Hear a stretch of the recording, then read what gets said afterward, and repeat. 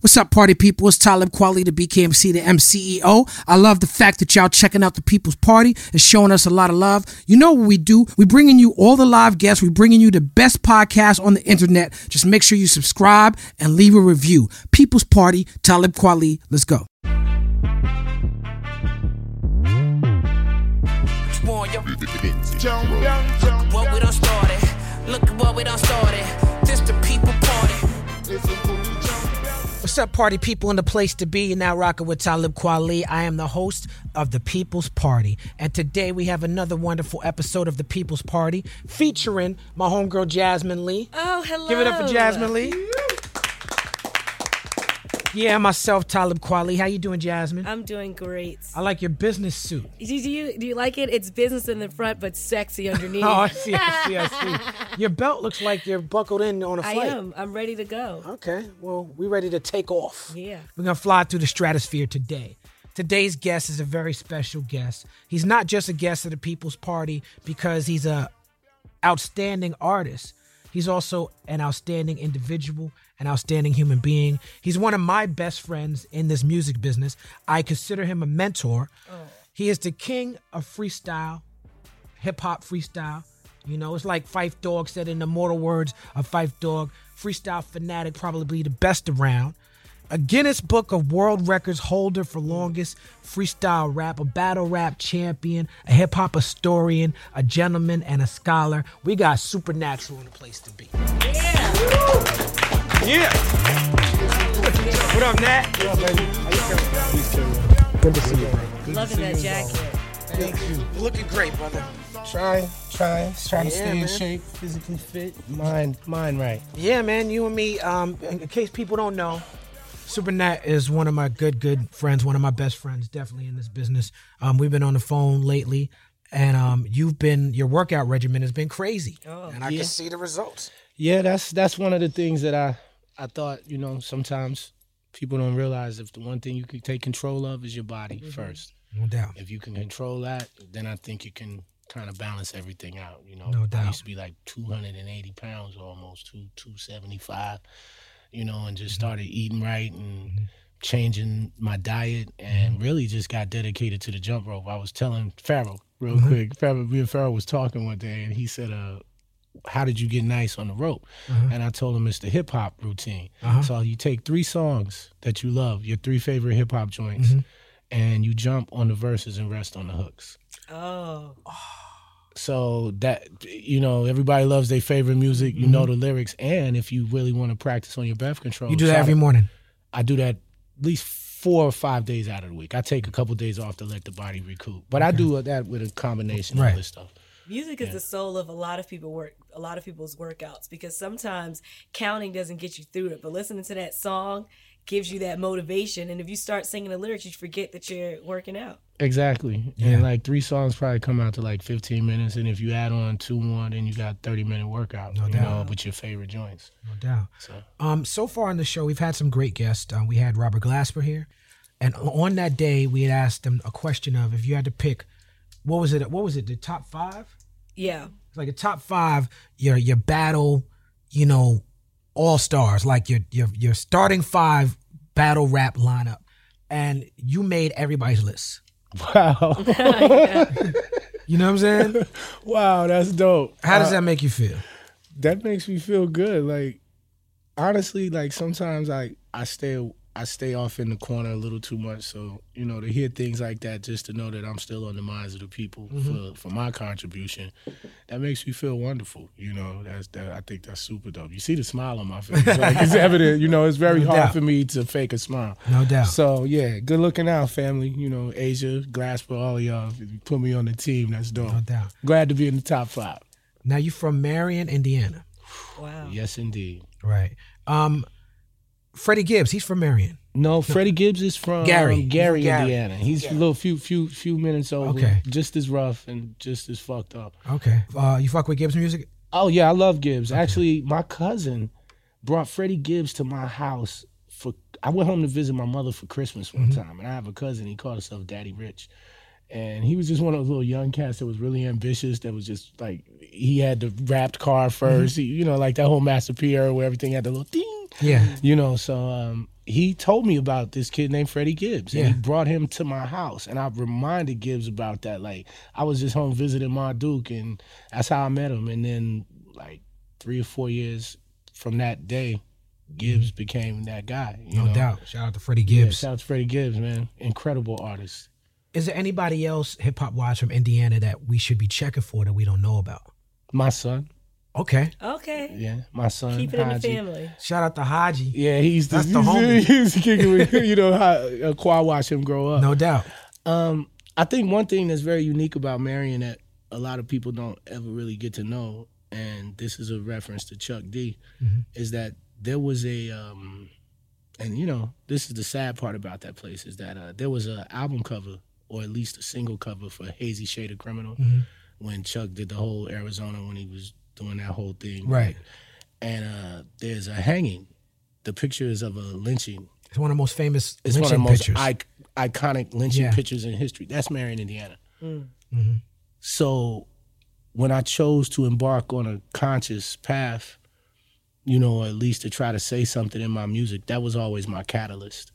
You know, still to this day, when I see that picture, my body gets a particular feeling because my grandmother went to school with those people that are actually hanging from that. Wow. And then, like, 20 years later to be in hip-hop and to see an iconic figure like Chuck D use that, you know, Marion plays a significant role in changing the dynamic of how I thought as a young black man and saying, yo, I can't just get on the mic and talk about bullshit.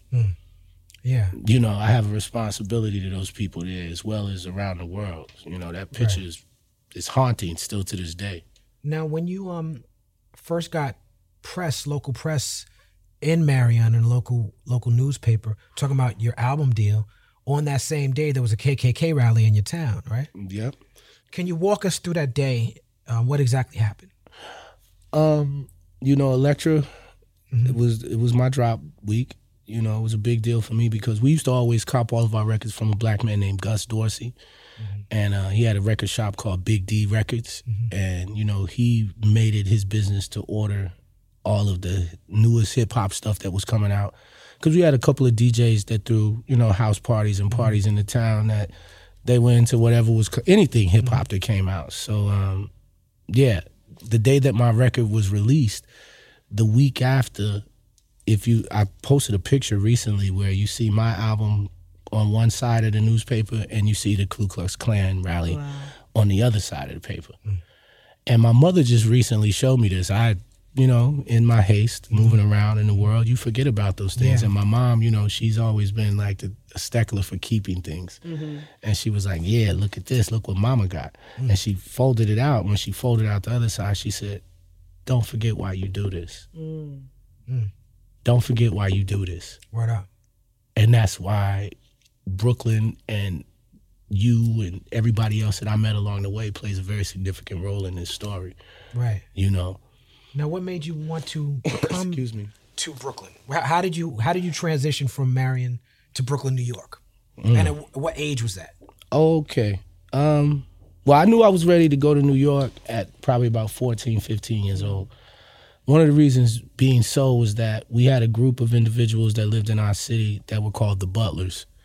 You know, Bill Butler, Charles Butler, Jimmy Butler, Shirley Butler, and Joe Butler. You know, the Butler family. And they were from the Bronx. They were from Webster Avenue houses. And Eddie Red, you know, during the crack era, you know, was one of the big homies. He would make the moves from, and these are all just true stories. Sometimes you just got to tell the truth. He would make the moves from the Bronx to Indiana. And in that moment, I got in contact and in touch with all of the tapes. Red Alert, the WBLS, you know, with Chuck Chill Out, you know, every Saturday. And I would tell him, look, when you bring those tapes, record everything. I want the commercials. I want everything. I gotta go to Mo's. I want it all. Go to Models. I wanted all that. Models. I wanted all that, right? So I would tell him to bring those home, and those tapes became iconic in our neighborhood. Hold on. Ain't no more models? I don't think so. I feel like I've been to like 3 different I don't think so. clearance sales. I don't think so. Excuse me, too. Models is the shit. Models. Yeah. Got you looking hot. Models. Got you feeling good. And then you have Vims. VIMs. You know what I mean? So it's all New York stuff. So I would tell them to record the commercials so that I was already familiar with the city. So that's was my catalyst. But I remember the summer of me coming to New York City was just like everywhere I went that summer and I rapped, people were like, why are you here? You need to get out of here. Out of New York or out of Indiana? Out of Indiana. Okay. Like, you don't need to be here. You got talent. You know, like, even when I tried to, quote unquote, try to hustle, they was like, get your ass off the block. Right. You got talent. You know, go. So Jimmy, you know, shout out to Jimmy Butler. He just always, he was this very flamboyant, uptown Bronx cat, played ball. He was a basketball fanatic. And so he always eloquated my rhyme style to hooping. He was like, you like a raw hooper that comes to the court with the rock and just does amazing shit on the court.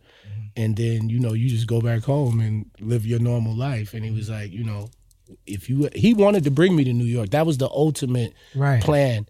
But he got knocked that summer, you know. And he was the type of dude, even though he hustled, he wasn't one of those dudes. He had that thing, you know what I mean? That energy where you just loved him for him. Right. And everybody loved him. He just was that type of cat. And he got knocked that summer. And I remember my cousins came from Long Island, you know, the Marrows. Right, that's where she from. The Marrows, right? Long Island, New York. And my cousin Sean, and she was a female, and her cousin Yolanda, and there was 2 twins. And so they came, and they stayed the summer for about 5 or 6 weeks.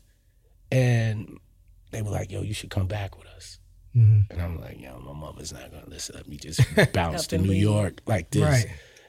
And so they was like, you graduated school, you know? They were making logical sense. They're like, it's time. So I was like, you know what? I'm going to do that. And I hustled up $500. I think I got $500 and I got $300 from my mom's ex-boyfriend. Oh, wow. And I had $800 in a green duffel bag. And I got on the Amtrak. And I said, you know what? I'm going to go to New York and I'm going to blow up. You know, the kids, you say that shit. It's only going to take me about a week, too. But that was true. That's how it happened. You know, it was just like being around Jimmy all the time and listening to those tapes. Like, I was the first dude to roll a blunt in my city. Like, I was the first dude to do a lot of shit. You got that from Redman? The rolling the blunts. Yeah. Just listening. And then, I was like, okay, get a cigar. Right. I probably fucked up like 7 or 8 of them before I finally got it, tore them up. But, you know, I did a lot of firsts there. You know, and like I was really one of the first MCs. There was only like 3 other dudes that rhymed in the town. You know, there was one dude named Yogi. He was like the pimp, stylish rapper, you know. Every iteration of rapper. Yeah, and then we had this other guy named Doc Rock. And that was like my arch nemesis. Like, we battled each other till we couldn't battle anymore. You know, like we just beat each other up for sport. Right. And that's how, you know, they told me to get out of there. And that's how I got to New York. When did you realize you had the gift of freestyling? Not to sound crazy or nothing, from the first time I ever said a rhyme. How old were you? 14. And I remember it vividly. Rapper's Delight was the first rap record I ever heard for a lot of people. And I would play the hell out of the record. And just like any kid, you get bored. It was almost like a toy, you know, at first. You know, just that, hearing that, like, wow, listen to this. Like, it was magic to my ears almost.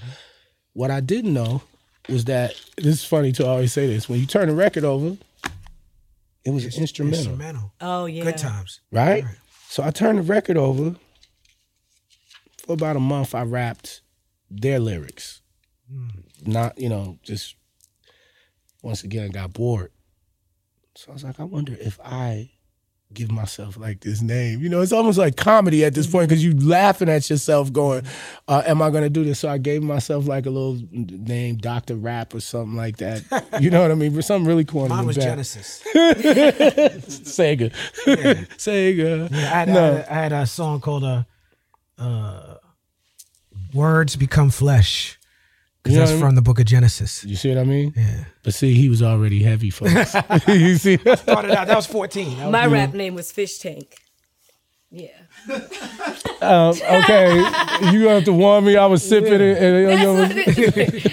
That's what it is. So yeah, that's how that particular thing took place. Was like, you know, when I turned that record over, and I got bored, and I started spitting those bars just off the top of the head and making that up. It was addictive. It became such a part of me, like that. We were forbidden to touch the stereo in the house. You know how your moms is Black back parents. then. Black parents. Like a Panasonic or Marantz or some shit. Like big ass speaker. Yeah, we had a Kenwood system. Kenwood. That was my pops. You know, he liked sounds and he loved records.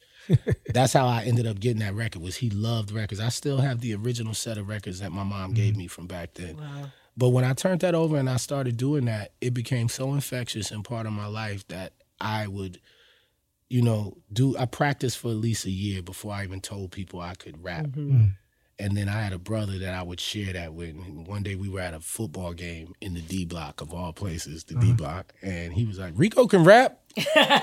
And I was Just put you right on the spot. And I was like, nah, man. Like, he was like, nah, you gonna get on today. And so we started. God bless him. Yeah. So you need that push sometimes. Rico can rap. And I remember...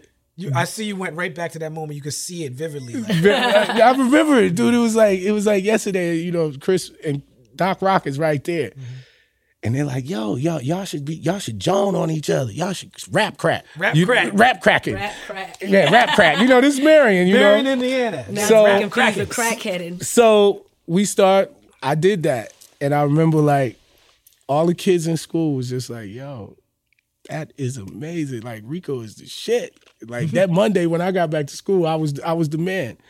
And that from that day on, I became like rapping Rico, like all the way up until I left. I even did like a song for my school called The Giant Shuffle because we had one of the dopest basketball teams like ever back then. We were like 5-time state champions. Dang.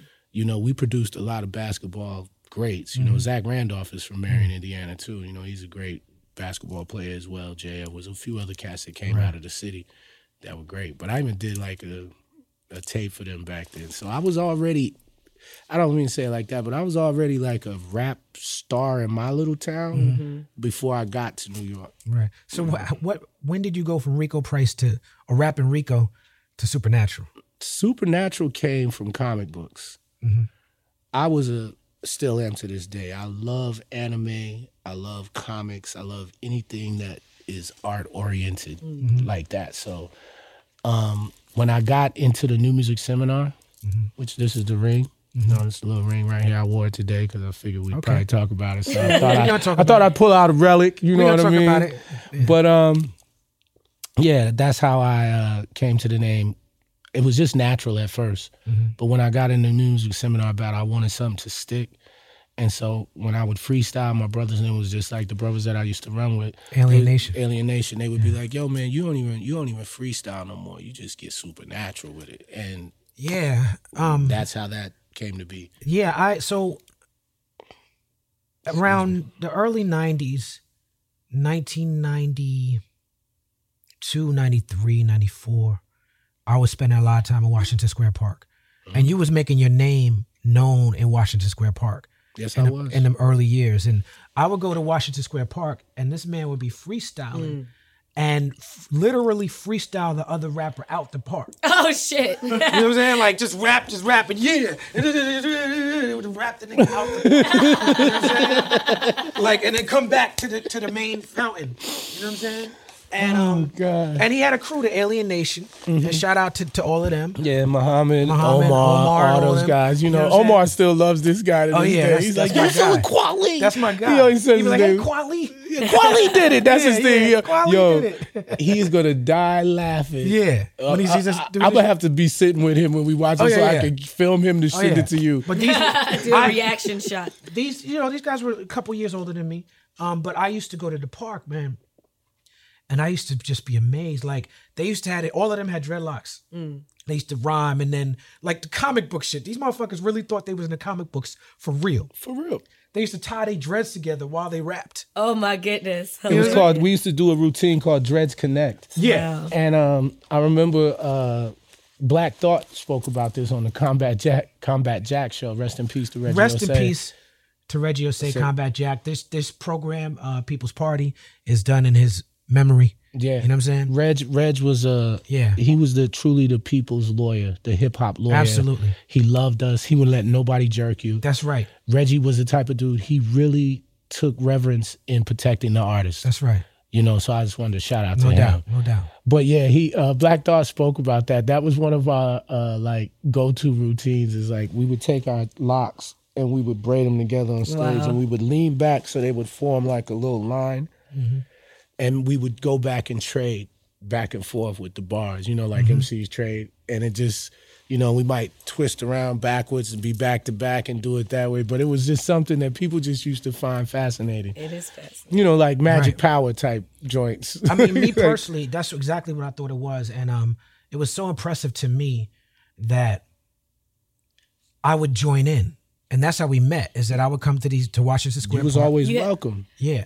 Oh, I'm sorry. I thought you meant with your dreads. Oh no, my dreads wasn't long enough, and I wasn't nice enough yet. But I did have dreads. No, I did have dreads. Yeah, he did. Everybody had dreads back then. Everybody. All of us had dreads.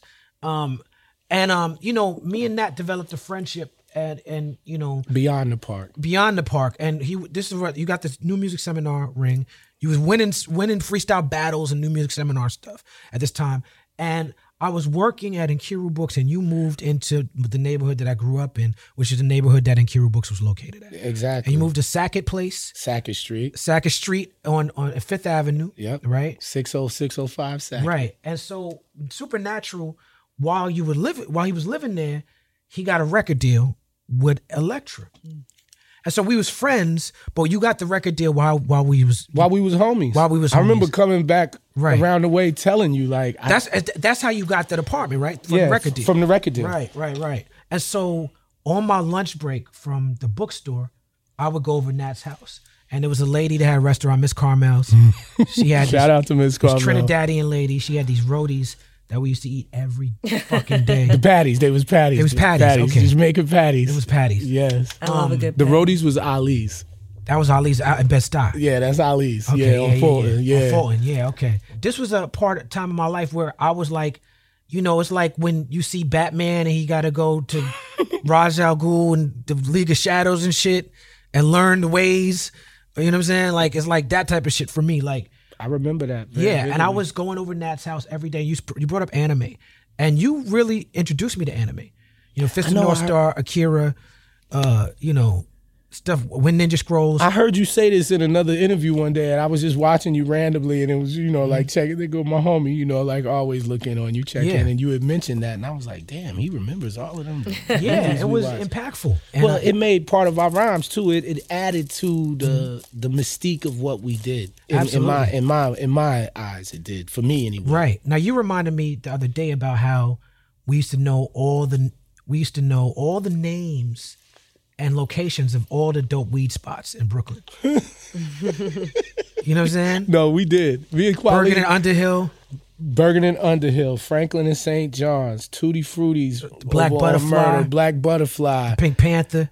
The Pink Panther, I don't know if I remember that Pink one. Panther, all those joints was Clinton Hills, Bed-Stuy, The Crown Heights. Juice bar uptown in Harlem. Yeah. That's when we used to drive out there. Yeah, that was Zon's car. That's if somebody like, that was a big Juju deal car. when we had the car. Like, Yeah. yo, let's go get Juju you. and Zon, Mama had a Civic, a little blue Civic. We used And to we pile ride it. uptown.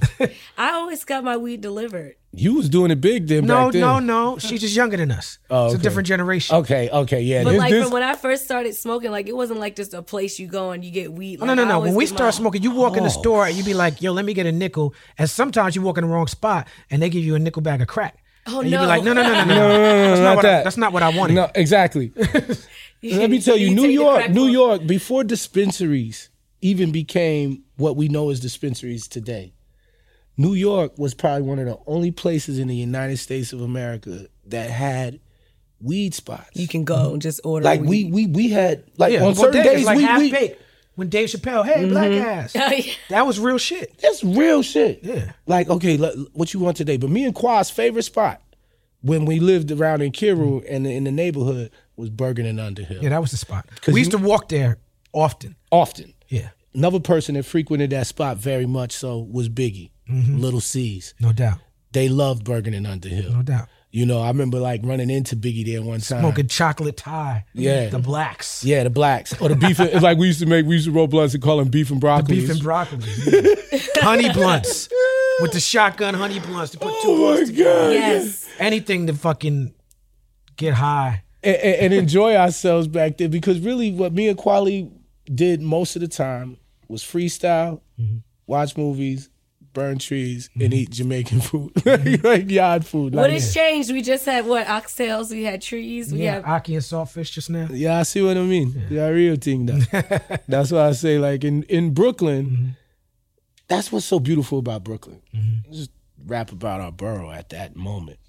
At the moment when me and Kweli met, like you couldn't walk through Brooklyn without getting culturized. Brooklyn, and especially in that area, which the business district was called Bogalon, but you know the intersection of where Nkira was at was really was Park Slope, but Park Slope wasn't really a part of it.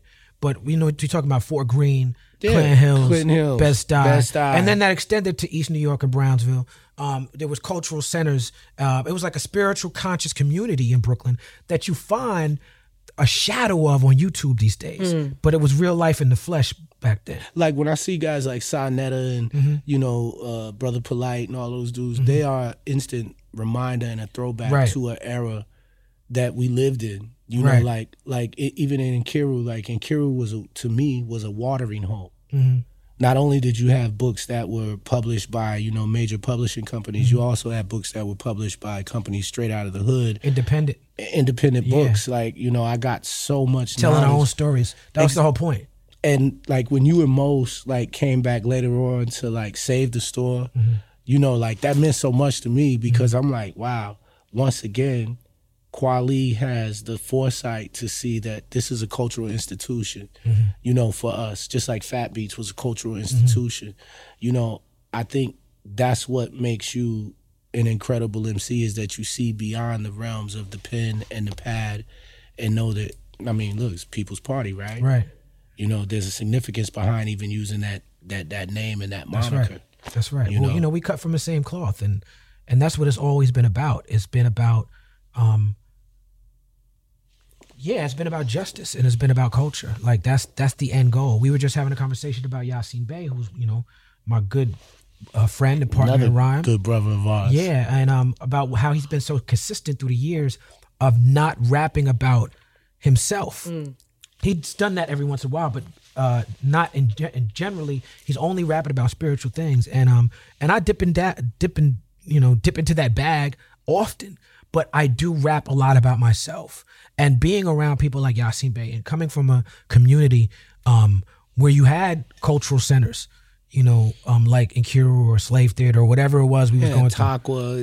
There was so many places. Queen Afua was out there. The African Islamic Mission was there. You had Dr. York even back in the day with all of his people, you know. That's right. We had the African Street Festival. You know, you had the 5% Nation. You know, like you have the Yoruba community. This is all in one area. You know what I mean? And that's what's so sad about the gentrification of Brooklyn, is that they took away something that I think every black person needs to experience at least once in their life, is a full cultural awakening. And for me, coming from Indiana and moving into Brooklyn, that's why I loved Brooklyn so much. And that's why I love Brooklyn so much to this day, because it was like getting 7 years of free college education. But I was taking African studies in the streets. Right. It was like, I remember the first time I said peace to one of the guards, and they said, what's the day's math? And I didn't know it. First lesson in life. You got to know your math. You got to be on your dean. You got to be on your square. And that's what Brooklyn taught. You know, I came from Indiana, Long Island, Marcy Projects. Wake up call, right? You got to wake up real quick. You got to learn how to flow. So my calling card was always my freestyle ability. It was undeniable. People loved hip hop. Right. I got out of many fights. Right. I got cool with the guards. Right. Yeah. You know, people Cool over with in the gangsters. Tonka, cool with the gangsters. Yeah. And it became, that's Nat. Your gift. And not only that, they recognize you in New York. When they give you a nickname, they Yeah. recognize that. They That's call Nat. you that in the hood. Yeah, me, Rubik's, Juju, Beef, everybody, you know, John Forte, Beef. Mos Def. Yeah, Beef. My man Beef. Shout out to Beef. I've been hanging out with him lately. He was on that thread where he was talking about the Weezy. Beef actually is the one that did my logo. Yeah. See, this is how close-knit we were in the hood. Buddha Blessed It. Your Buddha first Blessed It. single. My first single, that's Beef. And I used to post them stickers at every weed spot in the city. Yeah, I used to give, because Kweli was the feet. He was the human feet. He moved everywhere. That was the feet. The feet never stood still. No, he never stood still. Like, Right. I knew when he would come chill with me, I knew he was coming to chill. And that's the other thing. Me and Kwai weren't the, like, 1 hour, see you later dudes. Like, no, we would burn it down, watch films, build about the film, write bars. Oh, yeah. Put on beat. I wrote whole songs at your crib. I used to bring beat tapes. Beat tapes. We was beat tape fanatics. Yeah, high tech beat tapes. Sean Oh. J. Period beat tapes. Dude, Sean J. Period. Ooh, the first high tech beat tapes. Like, he's just taking me back to a moment in time that was like very significant in my growth. And I have to say it again, and I'll say it a million times. Thank God for Miss Green them. Because I remember even like days on my worst days, I could go to Quad's house and break bread and sit in that basement and might fall asleep on the floor and wake up in the real morning. friendship. Yeah. No, for real. You might Yeah. wake up in the morning and be like, yo, I'll see you later, man. I'm going to go to the house. And we do it all over again. Or then, yo, Nat, Tribe is playing in the city tonight. Yo, you trying to rock? I'm going to fall back. All right, see you tomorrow. I'm going. Right. I was going to everything. So that's why I say that. You battled MC Juice in one of the possibly like greatest freestyle battles. What was your mindset going into that? Oh, wow. Ooh. Well, you know what? I think we should get some history first. I think before we talk about the Juice battle, we should get there's a lot more backstory before that. I know where you probably Yeah, gonna I go think we should before talk that. about the deal first. Yeah. I think there should be history because I think for the listeners who don't know the story, the Juice battle is very important. It is very important. It's very important. It's very important, but Yeah. if we gotta go a little bit back, just a little bit, Yeah, some context. we would have to start with the record deal. Yeah, like the Buddha Blessed It single was out. You linked up with KRS-One. Talk about meeting KRS-One. Okay, so let me give it to you like this. The way that this whole thing happened, I'll condense it so it'll be short. I met a kid from Rhyming in the Park because we kind of skipped over a few things. Rhyming in the Park, dude named Speedy Richie used to come to the park, right? Speedy Richie was a bike messenger.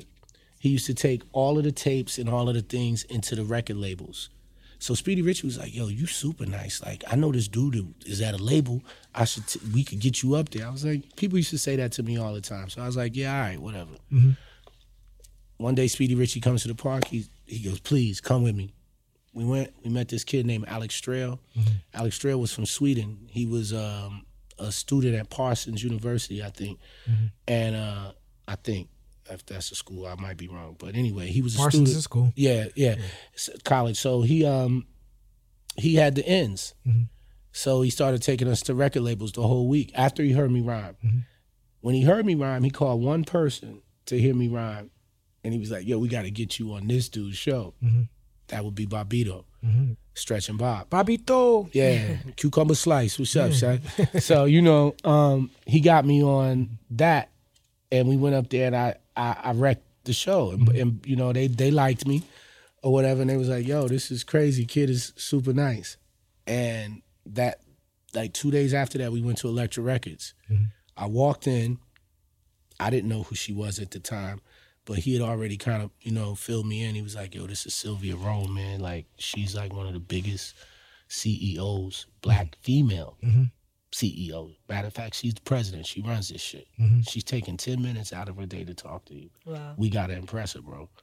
I didn't have a demo tape. I didn't even have a cassette. All we had was a beat tape. Those beat tapes. Put the beat tape in. I said, hey, Sylvia. Gave her the remote control to the TV. I said, you can turn to any channel you want, and I'll rap whatever on the screen. She was like, oh, this is on. Boom. I hit the tape, started rhyming. I rhymed about 7 channels, and she turned the TV off. She was like, look, can you be back here tomorrow at 5:30? I was like, yeah, you know, I'm young. I'm 19. Right. I'm like, yeah, for sure. So, of course, next day we go back. The rest was history. I got a deal. But I remember us walking out of the label, and the dude, Alex, grabbed me and really let me know the severity of what had just happened. He said, yo, you on. Do you know who that is? Right. You know me, I'm Brooklyn with y'all every day. So I'm just like, nah, I don't know who that is. I mean, no disrespect to Sylvia. I mean, she's a brilliant woman. But at that point, I didn't know.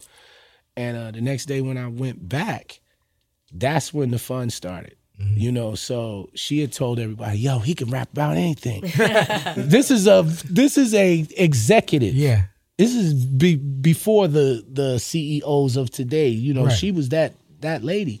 So she's like, yo, he can rap about anything, you know, whatever. So I went to the A&R's office, and he was from South Africa. His name was Jerome, and he had like a British accent.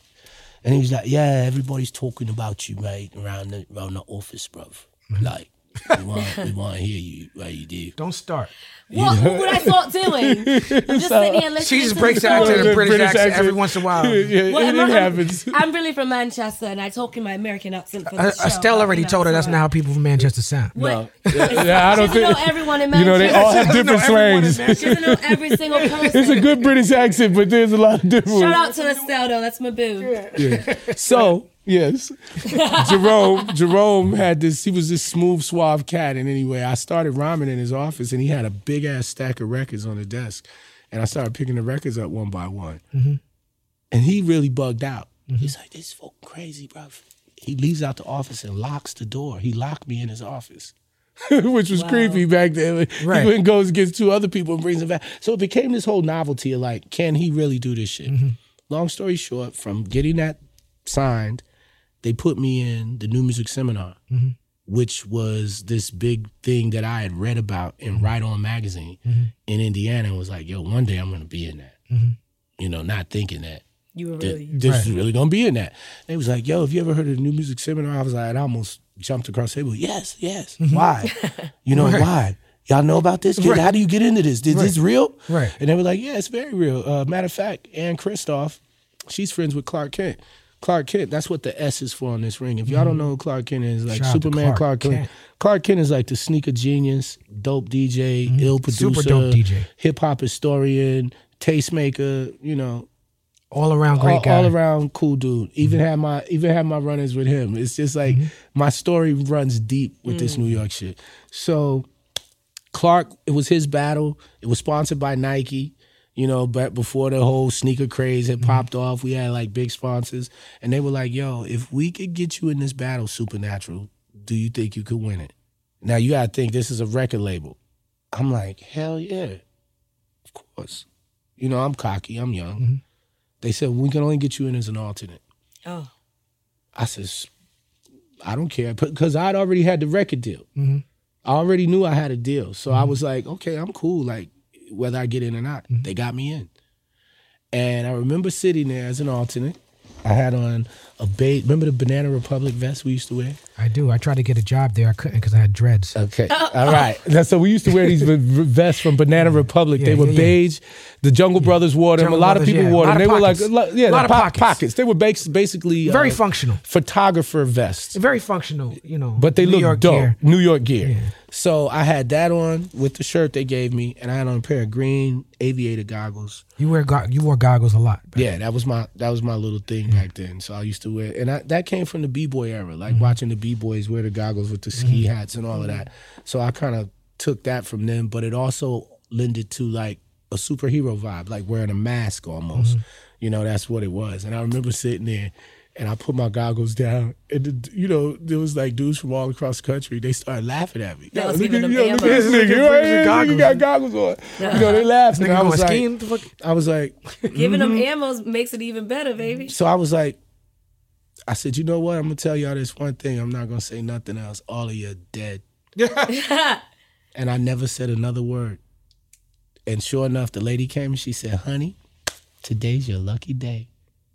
One guy didn't show up, and I got in the battle, and I ended up winning the whole thing. I battled Mad Skills in the final round, but like all the way up to that, like that was where the antics of Supernatural came to life. Like in comics, they always have this thing where they say it's your first appearance.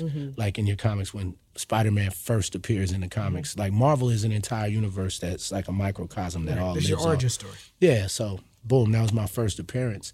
And all those antics, from the imitating rappers to rhyming about things to things, the grabbing. I even had a pouch that I used to wear with crystals in it. I threw the crystals on the ground. Like, it was just, I put on a spectacle that day.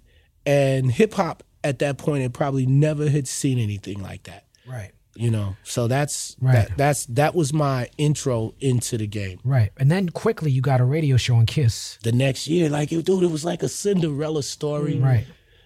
But it gets funky. That's why I said this will make for good TV one day. You know, like, so you got to think. Park, record deal, biggest battle in New York. Radio, the next year, I'm on Kiss FM. Keep in mind. Legacy station. Legacy. Now let's rewind. Marion, Indiana. What were the tapes that I coveted? Kiss FM. Red Alert. Commercials and all. Commercials and all. You feel me? Now, boom, we jump back. Manifest Destiny. Yeah, It must be. it works. You see? Yeah. Like, this shit is real, bro. Like, sometimes people don't really understand, like, how deep it is. That's why I think I chose this name, because I have these anomalies happen in my life all the time. So, you know, boom, I get on the radio station.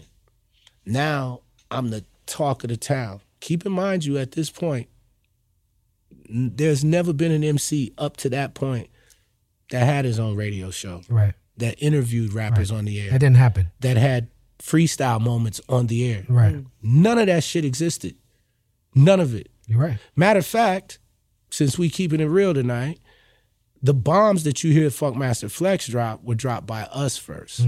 And we had we were the bomb squad. You know, Casico, DJ Ace, DJ Enough. Crowd motivator. And Supernatural. DJ Enough. And we used to go, you know, a lot of people probably had those carts. They're called carts. You know, you slam them in, you play them, but we used that as our moniker. Right. So that was one of the first times the bombs was dropped. Right. You know, and that's how I met KRS-One, because I used to interviewed Fat Joe, KRS, Mad Lion, Smith and Wesson. Right. He was the original podcast, original hip hop podcast. But before any of that shit was, you know, so Yeah. now you got all of this stuff in play. 1 year later, Craig G battle happens. Now, Lyricist Lounge was a big thing. Huge. Danny Castro and Anthony Marshall. Yep. You know, huge impact on the culture, huge contribution to the culture. But so you had a situation where Stretch and Bob, you're a favorite on Stretch and Bob at this point. Yep. And Craig G at this point was Craig G from the Symphony. Like if you the Juice Crew. And the Juice Crew. If you was in the culture, you knew that Craig G had bars. You knew he could Dropping freestyle. Science. But that's the only record that people knew. Like I feel like if you wasn't the type of person who went to Washington Square Park and saw Super Nat freestyle, you didn't know Craig G was even that type of MC. I didn't. A lot of people. To be honest, I didn't. You knew Craig G was okay. He's Dropping Science. He's the Juice Crew. This and that.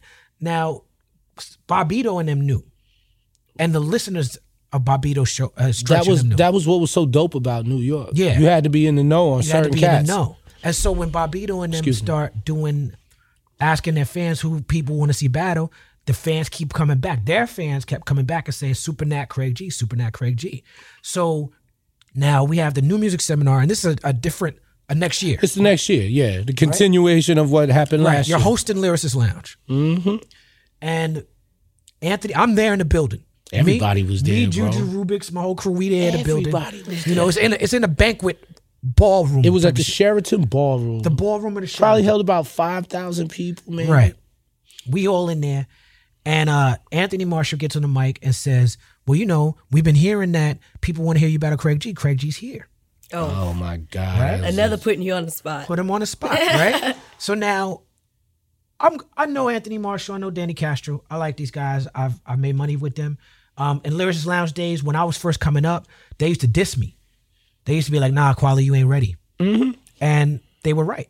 I wasn't ready. They put the battery in my back to be like, fuck Danny Anthony. I'm going to show these niggas. I'm going to get on. I'm gonna get, and I did. And when I started coming like that, Danny Anthony was like, yo, you nice. And they put me on There's This Lounge. And See, but I always, through all of that, was right there. I knew it. I seen that. I later for that. Right. So, but, you know? so but I will say that they helped me. But what I will say is that I feel like felt like it was irresistible to them to create a hip hop moment. They had to. And I've always been that for a lot of people in good ways and bad ways. I mean, all I had to do that night was go, you know what?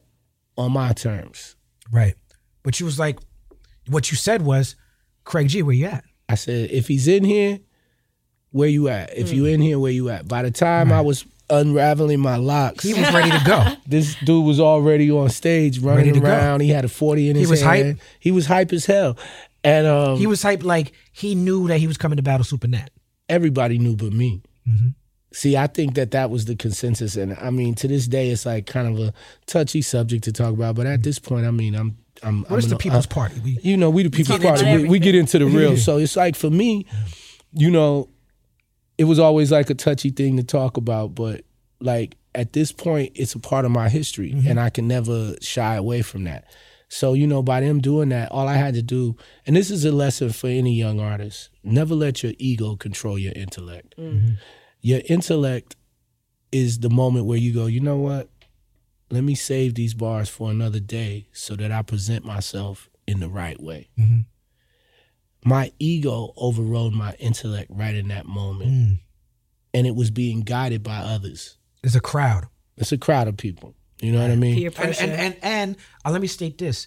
The ensuing battle that happened, battles like that are not about who's the better rapper, who got the best bars, who got the best punchlines. It's about the energy of the crowd and the energy of the room. And that's what it was that night. Yeah. And I think too, like for me being who I was, I used to say it was a joke. I was like the white buffalo, like everybody wanted to take a little shot at me back then if they could. I had friends like you, brothers, and, comrades in the movement. And then I had other dudes that was like, yo, I can't stand this dude. Well, there was a target on you because like you said, like he said, it didn't happen. That never happened before where someone won. Like before you won the New Music Seminar for freestyle, niggas was winning the New Music Seminar, but not for freestyle. Mm-mm. There was like, was it Steezo? Mm-hmm. Steezo won. Steezo. The other dude that was down with Aladdin, the DJ. Right. But they won based on performing songs. Mm-hmm. There were songs they made in the studio. They came and performed them, got a good reaction, had good bars, and Nat won on freestyle. And battling. And battling. That never happened. And so what happened was, it became a thing where people wanted to test you everywhere you went. Everywhere I went. So it'd be like, I'm nicer than him. And at that point, we was roaming the city like clans. We was. Like Kung Fu clans. Like we was roaming, like we'd be in Brooklyn, like we heard that some niggas is nice in the Bronx. Let's go over there. Go over there and see them. Mm-hmm. Some niggas nice in Queens. Let's go on trains, go. Let's go battle them. And that was me and him, And that's real talk. It's like, it was always that thing. But when I won that battle, it was like a gift and a curse. Mm.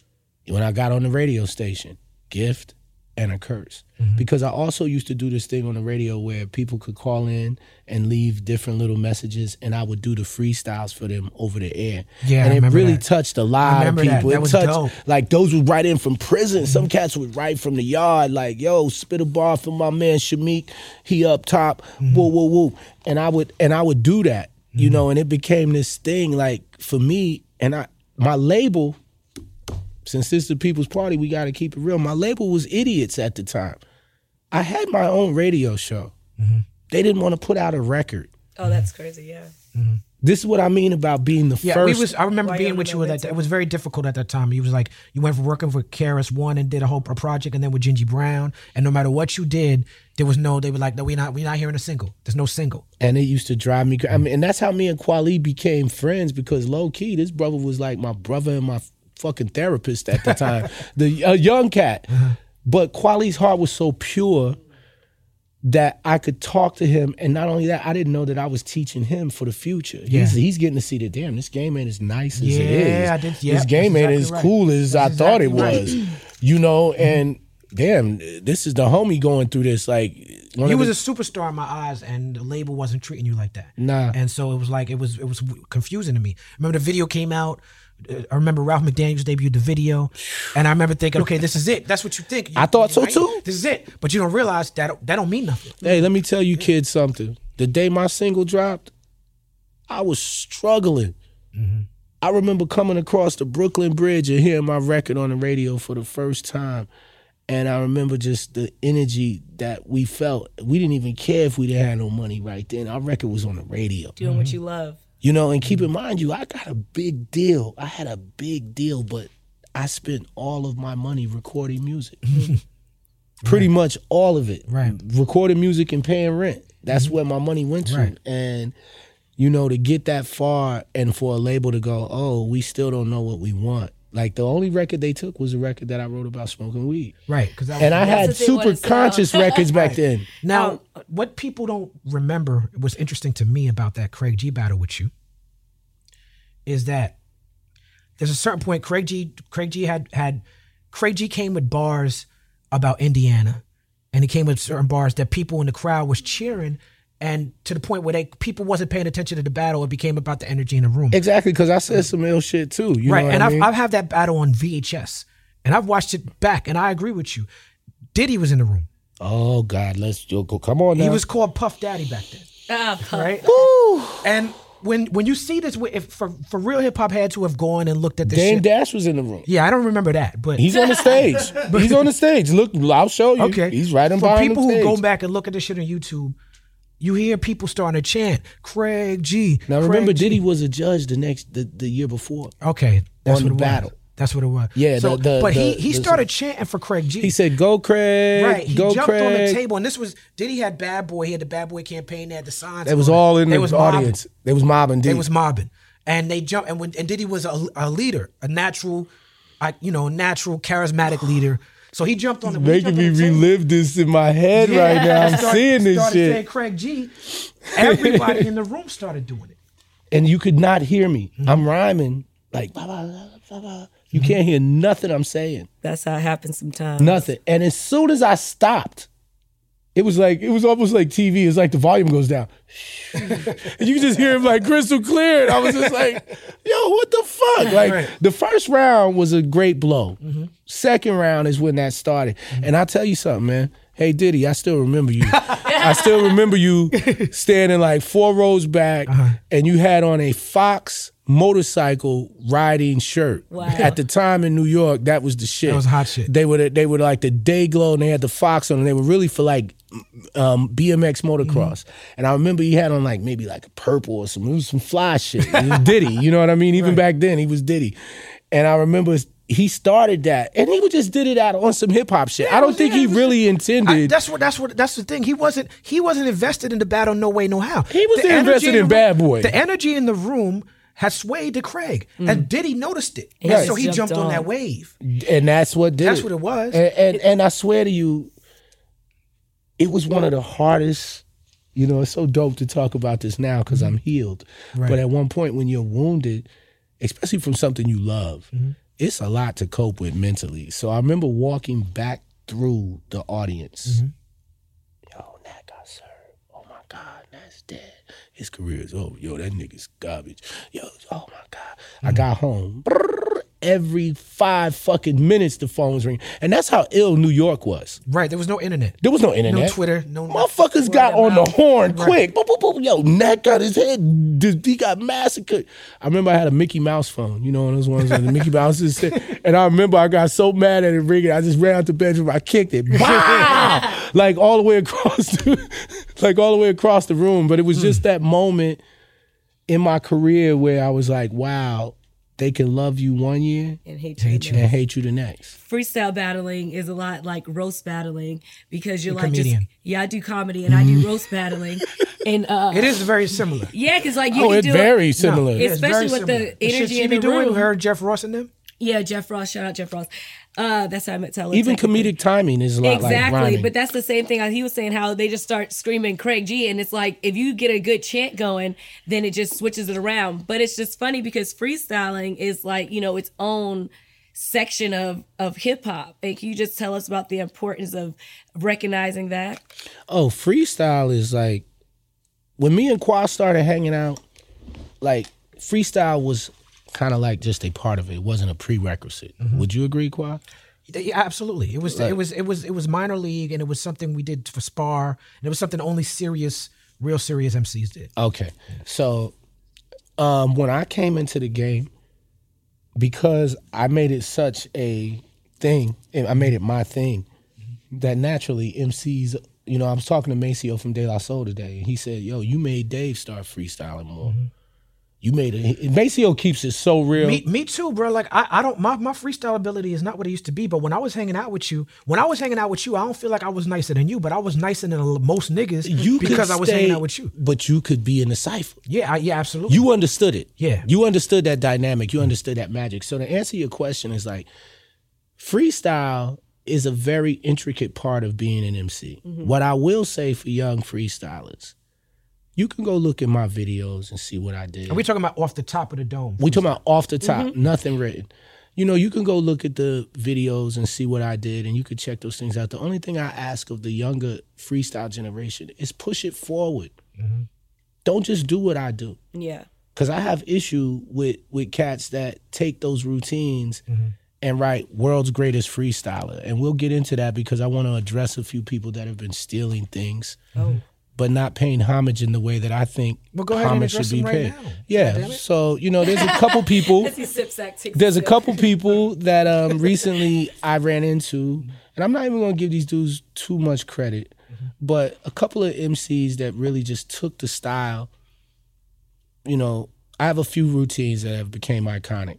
Right. 3 words. Biggie. The 3 MCs. The underwater shit. The hand me things out the audience. I used to save that for the very end of the show so that people could really get a grasp on what freestyle was. But not only that, say, yo, oh shit, he used this book. I've ran across people 20 years later that goes, yo, man, I kept this that night. This was my wallet, bro. Like, you rhymed about my wallet. You know, but I'm being silly, but for real though. You know, and certain dudes have taken those same routines that I've developed 25 years in and are writing world's greatest freestyle. I seen somebody write that the other day, British kid. And he said, yeah, there used to be a guy. I'm going to my, no, I have to do it again. There used to be a guy in New York City. I think his name was Supernatural. He used to do this. And he goes into my bit. Right. And I'm like, how is that's that crazy? Son. How is that love? Now, that's crazy. Now watch how crazy it is. And people go, oh, Nat, sometimes I think your imagination is too vivid. No, my imagination is exactly what it is. It's reality. So a psychologist flew me to England about 2 months ago, and he wanted to do this whole thing on the elasticity of the mind and how freestyle affects that. I'm all in. Right. Oh, this is dope. Some scientific shit. So I fly over, not knowing that he's affiliated with this dude I was just talking about. Oh, wow. And I don't find that out till last week that the guy, when I told the dude, hi, I seen your freestyle, laughable, LOL. You know what you wrote there? Yeah, I wrote him that shit because at a certain point you can't put master. That sound like that, the way you said He's that. a bull. Sorry. He's a bull. Big Lebowski is my favorite movie, and John Turturro as the Jesus character when he's like, laughable. You know what I mean? It was just like, for me, it was just like, don't put master in front of your name unless you mastered the technique. It's the principle. And if you were a true master of the art form, I have no qualms with you. Because you wouldn't be doing my shit. You would be pushing it to another level. Yeah. You'd be doing something totally different. Right. He said, he wrote me back and said, I think it would be safe to say that, you know, there's enough room for all of us. The Harry Max, that's another one, you know? Yeah, you and me talked about him a little Yeah, bit. you know, you go to Brooklyn and you compare yourself to Biggie. Fuck out of here, my G. Don't do that. And I mean that with all sincerity. I ain't seen him do that. This is new information. It's on Complex. Go watch it. It's in Complex video. He's walking past his mural. Oh, no, he's not. He's walking past his mural and decides to say this. Wow. Pissed me off. Pissed a lot of people in Brooklyn off. Even Makiba chimed in on that one. Makiba Mooncycle? Yeah, because I posted it. And I said, this needs to stop. If you haven't put in the work and the dedication and the time and the perseverance and the sweat equity into this shit, then don't call yourself no fucking master. That's right. Let the people call you that. Become the people's champ first, and then go master that. And then master mastery again. Because if you really understand one thing, mastery is a fleeting moment that we never catch. At the end of the day, I'm not upset because I can't tell you you can't freestyle. But when I see routines that helped hone my craft being used in an exploitative manner, and you give me a bullshit honorable mention, I'm not with none of that. Yeah, and I'm up for all that smoke whenever they want it. The mention wasn't honorable either. No. Yeah, I agree with your assessment. Used to be. Of that situation. Used to. I agree with that. There's a certain hierarchy when it comes to culture that you gotta respect. Period. Now, you were about to get into the Juice battle, which Oh yes. Now, that's fun. The MC Juice battle. so yeah. Shout out to Juice. Shout out to Juice. Yeah, I just was on stage with him about 2 months ago in Santa Monica. Yeah, shout out to Juice. We still got love for each other. That's Juice a different thing. is a fantastic, super dope MC. What Juice was doing in the Rap Olympics era, he beat Eminem, right, at the Scribble Jam. Yes, he did. You know what I'm saying? Like, Juice was killer. And so Nat found himself in the situation, just for people who don't know, it's a few years later, after the About Craig G. 7, 8 years later. Right? And you and me, we became close during that time. I was going through a lot. Yeah, you were going through a lot because it was that the industry was very, very, very volatile. Fickle. Yeah. You know? And you relocated to Los Angeles at that point. And now Sway and King Tech have the Wake Up Show, and Rap Olympics is a huge thing in the culture. And, you got Chino XL and Eminem and Juice and all these rappers bubbling. And freestyle. Now freestyle is a super competitive, fierce art form. Yep. You know what I'm saying? Back in the days in the park, it was like, rappers had to come to New York to Washington Square Park. Now it's everywhere, right? And Juice is killing the game. And people in the same thing. Sway and King Tech said, who you all want to see battle? Juice Super Nat. All over the air, all over everywhere. People calling in from Hawaii and, England and all over. But I didn't really know Son. Unfortunately at that time, I didn't know him. So I remember the day, I was still in New York though. I remember the day King Tech and Sway called me together, like a two-man team, and was like, yo, we got this dude, Juice. Yo, Son is mad nice. We think he can beat you in a battle. I was like, all right. I said, if this time we battle for the paper. I said, y'all got to put some money up. I'm not getting in the arena for entertainment anymore. Right. Not for y'all entertainment. Right. So they was like, yo, we got 5 G's plane ticket to LA, Reseda Country Club. We'll hook it all up. I was like, done. Keep in mind, I had never seen Juice rhyme, nor had heard him up to that point. I'd only heard of the legend, the myth of Juice. So I went to Fat Beats, my local pickup spot, and I remember I was asking Eclipse. Remember Eclipse used to be the DJ there, and I was like, yo, you know about Juice? And he was like, yo, man, Juice is nice, bro. Juice is nice, Nat. And I'm like, word? He like that, And I was asking certain people in New York, but everybody didn't know him like that. In New York, they weren't paying attention to Sway and King Tech. Right, like right. that. Unless you was really, really in the culture. In the culture. But you didn't know. So, word to my mother, I'm standing there, and I hear something playing in the store, because, Fat Beats had a TV in the corner, the VHS. They always used to have something playing that was either hip-hop or music-oriented. And I turned around, and I looked, and Eclipse was like, yo, that's him right there. I was like, word? And it was the Sway and Tech Volume 1 and 2, the Wake Up Show, VHSs. I remember I brought it home. I told my cousin, I said, yo, they want me to battle, dude. He said, yo, you could watch it twice. I had people in my clique that was like that. He said, watch it twice. He said, you ain't going to be watching him. You ain't going to get it. Watch it twice. I watched it twice and flew out to L.A. and jumped on the stage. Be Real was a judge that night. It was a lot of people. I think Pharaoh was there. It was, once again, one of those nights. One of those nights. Charlie Tuna was there. Like, Planet Asia was there. Ras Cole. It was heavy. The building was Chino XL. The building was thick. And I remember looking at Juice, like seeing Juice, like one time I remember I came into the joint, and I remember I came in with the hoodie on. Yeah, you had your hoodie. The hoodie like a cape. Yeah, like a cape. Yeah. Like a cape, yeah. So I mean, I came in, and I remember I guess they went to the bathroom. One of my people was in the bathroom with him and whatever, and they was like, Juice was bragging, you know, in the can, like, yo, I'm getting ready to smash Super Nat. His career is over and done with. And it was my boy Darkseid. You see him on the tape. He's like this big, tall, super brolic monster. He played for the Brooklyn Knights, by the way. He was a football player. And he came back to the dressing room. He's like, yo, if you lose, I'm beating you up. You know, just jokingly. That's the second time we heard of a threat like that. I can't believe if you lose, I'm beating your ass straight up. But you know, he was joking, but still, Seed was one of those dudes that was kind of scary. So, you know, the rest, that battle ensued, and once again, you know, I came out on top. And a lot of times when I battled, I just wanted to be an artist, bro. Right, it's love of the craft. It's not to take no next man out or stop nobody else's movement. And you talk a lot about spirituality, so it's not about. Spirituality in a lot of ways is about rising above wanting to compete. That's what it was with me. I never wanted to be a competitive rapper. I really just wanted to develop my style. Right. You was competing that night though. You came in stomping on the stage. Oh, that night. No, that night. You know why? And you said some shit. That's a master class on how to win a battle. You know why I did that night? Because I told myself, I knew in my heart of hearts, I was there for the sacrifice. Juice would have been a star right now if he won that battle. Superstar. Huge. Because you beat two of the illest niggas of all time, Eminem and Supernatural. Right. That's a hell of an accomplishment. Right.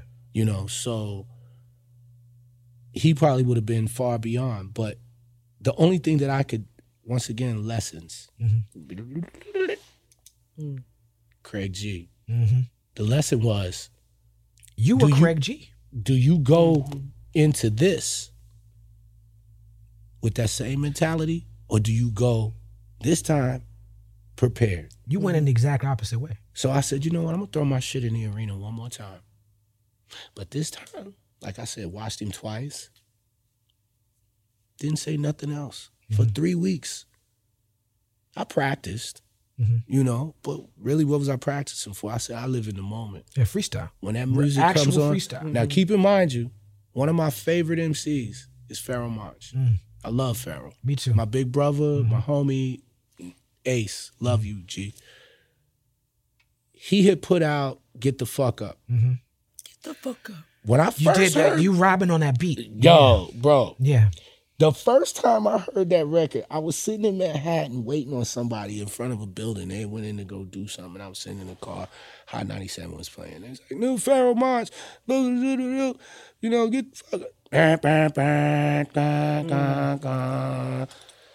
I said, I was on Ruckus at the time. What the fuck is this? We was in the Ruckus office like, yo, we about to unleash on the world. I swear my mouth dropped open. I was like, this is the dopest shit I've ever heard. Because I knew the sample. I loved Godzilla. Yeah. So I instantly knew it. I said, oh God, he used that? Like, first of all, just that alone. And then just the intensity of the record. So we all got to pick 3 beats that night. And that, I already knew. I said, I bought the record. You're right. This is the one I went and bought it and practiced to that. And I remember we didn't know when they would play. That's why you was in pocket. Well, we didn't know when they was going to play that beat, though. But you was ready when they did. And as soon as my turn came, they was like, burn, burn, burn. And that's when I was like, you did. You started stomping like Godzilla. Exactly. Now I get it. Yeah. That's what he did. He came like this. Yeah. And I knew as soon as he played that, I was like, it's over.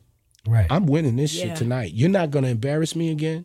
I'm not going to be the sacrificial lamb for you dudes. You dudes aren't going to get a laugh out of me. I'm riding for mine right now. And that's why I say, look, judges, I got them hypnotized. This whack motherfucker can't even look me in my eyes. Right. Because one thing my father said, if a man can't hold your eye contact for 2 seconds, he's a punk. Don't fuck with him. That's Pop Duke. Love you for that, Pop. And a lot of you cats out here can't hold eye contact. Some of you hardest of the hardest MCs can't hold eye contact. Only because of your insecurity. Some dudes become rappers just like white dudes become cops. Right. You know what I mean? A lot of power. It's a lot of power in it. And you have to know how to relegate and delegate that power in a way where you say, yo, I'm not taking advantage of this person because they look at my light. Right. We have to start to understand that dynamic as MCs. A lot of us have done shit on the road that's not becoming. We've done shit in public that's not becoming only because we have the ability and that power. But that's a false sense of light. That's not true light. And so that's why, for me, I started to really hone my spiritual abilities beyond just my freestyle abilities. You know, and each one of those things that happened to me along the way has built me up for something. I'm struggling right now. There ain't no shame in my game. You know, to have an ability that is so grand and to still have to go through some of the shit that I go through at this point, I feel like God is building me up for something greater. That's right. And so that's why I stick to the script no matter what. I could have sold my soul 20 years ago for the price of a gold chain, you know, and a few shiny things. But when I look in the mirror, can I look at myself with integrity? Can I still have my integrity intact? Can I look at myself and still have my self-dignity and my self-worth? A lot of people can't do that. No doubt. You know, so that's really why those lessons were valuable. No doubt. Okay, well, I definitely have a couple more questions I need to ask. So let's just get into them. We should have known that this was going to be like this. Man. You know what I mean? Me and this dude don't get to talk like this very often. This is candid shit. Right. Y'all are getting some shit that ain't nobody else ever heard me even speak about today. We love For real. it, and we're deeply appreciative. Right. In a way that I don't do this for everyone. And the only reason I'm doing this is because of this gentleman right here. These stories you don't get to see me in this light. No doubt. You know, I'm as raw. This is as raw as you ever going to But that's why there's a couple of things we have to get to. All right, so go ahead. Okay, because of this. All right, so we've talked a lot about spirituality and that being ultimate goal. You have a spiritual mentor in John Mason. Oh, wow. And you study Yoruba. For people who don't know what that is, I mean, I remember seeing you walk around all white for a year. Yeah. Can you explain what that is to people? Yoruba and Ifa, the culture of Ifa or the study of the Orishas. The word Orisha translates to nature. The word Ifa means father of secrets. The Yoruba culture, the Yoruba tribe is one thing, but the actual study of the Yoruba culture is, we wear these things, we call them alekes. Our alekes are protective beads. They're with us at all times. The alekes are presented to you when you become an initiate. And so there are 7 African powers that are endowed to all of us on planet Earth, and these are what make up the Orishas. And the Orishas are Ogun, Ochosi, Obatala, Yemaya, Shango, Elegua, you know, and Oshun. These are the 7 African powers. And each one of them are connected to a component of nature. John Mason was very relevant in my life because he is my godfather. He's the one that put the Elekes on my neck. I became an initiate of his Ile. Ile means house. This is the house that I belong to. So this is what Yoruba consists of. And this is the protection system that really has kept me and molded me and held me through my whole journey. Like, you know, from the first time that I knew, 7 African powers, what does that mean? You know, you used to see that. You'd see that on incense, you'd see that on sprays and different things, but we never knew what it meant. Or you might see it in the Spanish sword and it says the 7 potencias, you know, the 7 spiritual entities. So Oshun is simply the river, Yemaya is simply the ocean, Oya is simply the wind. These are all tangible things. Sometimes people believe in intangible things. You know, like that's how the gods say, you know, you believe that he's coming, you know, back to earth. You know, the gods always say that, you know, it's an intangible thing that we can't see. Well, I can take Mystery you God in the sky. Yeah, so I can take you right now and go, Kwa, let's go sit with Yemaya. And we go right to Venice Beach. The ocean is right there. I can say, yo, Kwa, let's go see Oshun. The river's right there. When you step outside this door, you will definitely find Oya. The wind blows every day. So the African people were smart enough to say that, wow, these spirits and these saints have dualities. The wind can be just as soothing and just as volatile. That's right. Same thing with fire, same thing with air, same thing with the ocean, same thing with the river. So that would tell you that they're quite human-like. Because if I poke you just the right way and say the wrong shit to you right now, you can become volatile. But you got one of the most peaceful hearts on the planet. Hey, man, I try. So when we learn to respect nature more, then nature will respect us in turn. I don't think people really take that into consideration every day, that nature is the pillars that hold us up.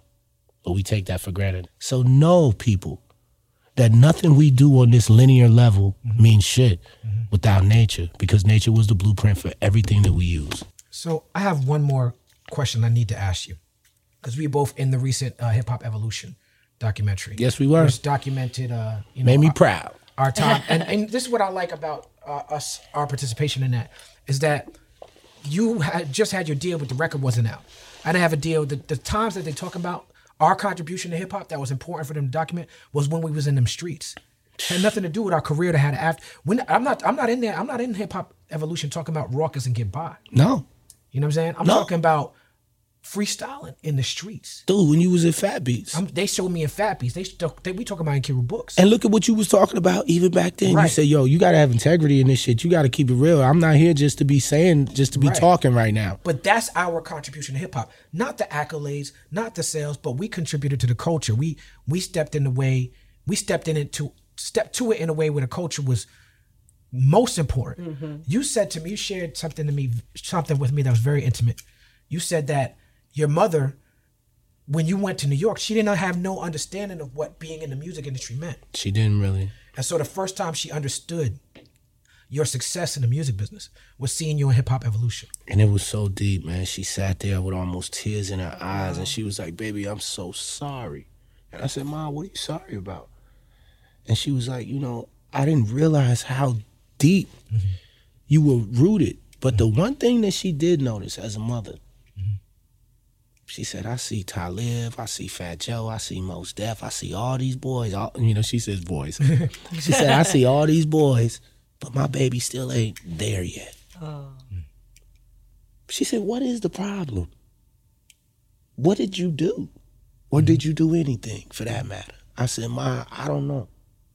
I said, I get all the accolades in the world, but for some reason, there's that little thing that just keeps me in the corner. And that's why these shows are important. You're the first person that really allowed me to be me today. When you are talking to someone that knows you in an interview setting, it allows people to get a nuance in that they probably would have never got. Mm-hmm. You don't learn a lot from me when I'm sitting in the room over there, because I'm more of a jokeful, more laughy type of guy that don't really get to see the serious side, nor get to talk about people like John Mason, like you even bringing my godfather up. The reason he knows my godfather is because my godfather wrote almost 20 books that was in the store. He used to bring them to the store and sell them himself to us. I used to have to write the receipts and give him his change back. And let me tell you one thing about my Baba, man, before I go, that he taught me. And this was the most valuable lesson, and I'm still living through this lesson right now. He said, Nat, you're such this great rapper. The greatest from what I hear. But when you come to my house, you never bring me a CD, natural. He said, you see over there in the corner? Those are boxes of books. Mm-hmm. I print money. Mm-hmm. You don't. Mm-hmm. That was the most powerful lesson that I've ever gotten. It haunts me to this day. That's why I'm working so hard to put out this new record called The Frequency. Mm-hmm. And the reason I'm on it, right? Yeah, yes, you definitely on it. I mean, I've been, I've been producing. No, he put on like 10 songs today. He's on it. Yeah, he's on it. The beats that I've done, I really became a better producer by living in LA. Sometimes isolation is the greatest thing for creation, and kind of like being in a corner out in Pomona, California. I got there through Rock the Bells, whatever. But just being in that corner, it made me take a reflection on my life and where I want to go with this music, and I'm very far from done. Actually, I want to teach freestyle as a philosophy, almost like as a mental martial arts, because I feel like that's what it done for me. Right. I tell people, if you think I can't read bullshit, then how do you think I stand on the stage and I can see the dude at this end of the stage and I'm rhyming to this person and I'm already rhyming down there? I can see through the bullshit. All right, so with freestyling though, and you were talking about the art of freestyling. Nowadays, freestyling is considered using somebody else's beat, and it's not just always off the cuff. What are your thoughts on that? I think there's a difference between the word freestyle and off the head. And it's been a debate many years in hip hop. Like, I would just, to sum it up in a nutshell, off the head is the purest form of freestyle. Okay? But freestyles can also be a coherent written rhyme with no particular direction. Like Kweli said, sometimes we just had those moments where we boastful. I'm the illest and I'm nice and Or you kicking your written back and forth. Y'all just freestyling. Y'all not making a song or in a studio per se. Right, that's a freestyle. Yeah. So yeah, I would say like that. But a true freestyle is living in the moment. Living in the moment, rhyming about what you're rhyming about, and allowing it to flow. And I will tell anybody, once you start to tap into that realm as an artist, you can only become a better artist. Even when you brought up Estelle, I met Estelle as a rapper, as an MC. I didn't know Estelle as the American boy, you know, that came later. And that's why that's another one that I respect. And when I see her, it puts a smile. She gives me the same feeling that he does. Right. Because I met them in the mud. I remember she came to a record shop called Real Deal Records in Manchester, England. Manchester? That was London. Yeah, and shout out to my man Sefton, that he owned that record label, and I just went and worked with him recently in London. So, I mean, the stories can go on forever of what I've learned in this game, but to sum it up, people like Kweli and all of the people that were in the conscious movement, the Soul Aquarians, the Questloves, the Black Thoughts, the Most Defs, the Commons, the J Electronicas, you know, the Bush Babies. I mean, I could go on and name. I wish I could name all of them because I could. We are a breed of MC that sometimes we don't get overlooked, but we get put in a category that's not the same as the mainstream. And I think that what we do is significant to the world. And I think that there needs to be a round table with all of us in the room. We are some of the most powerful black minds on the planet. Oh, yeah. And I want to be very clear with this. There is not another avenue that they have given young black people, Hispanics, and even white people that want to have a voice at this point than this mic. That's right. The airwaves are sacred. That's right. Malcolm, Martin, Shirley Chisholm, you name it. The list could go on. I mean, I'm just throwing names out there. Huey P. Newton, the People's Party. People's Party. Okay, Huey P. They live to be on one thing, this microphone. The airwaves are sacred in the immortal words of Ali Lamont. Don't spit bullshit on them, man. And on that note, People's Party, we have Supernatural in the house. Give it up for Supernatural. Yeah. Thank you, man. Thanks, Pop. Thank you for This shit was real.